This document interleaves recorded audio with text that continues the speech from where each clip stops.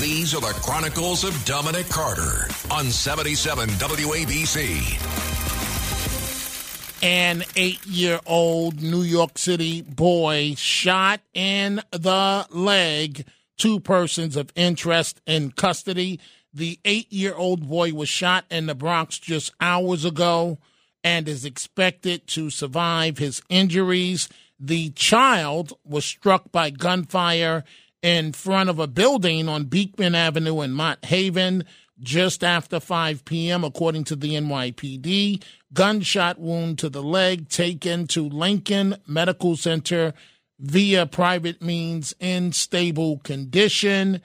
It is not immediately clear if the child was an intended target or an innocent bystander struck by a stray bullet.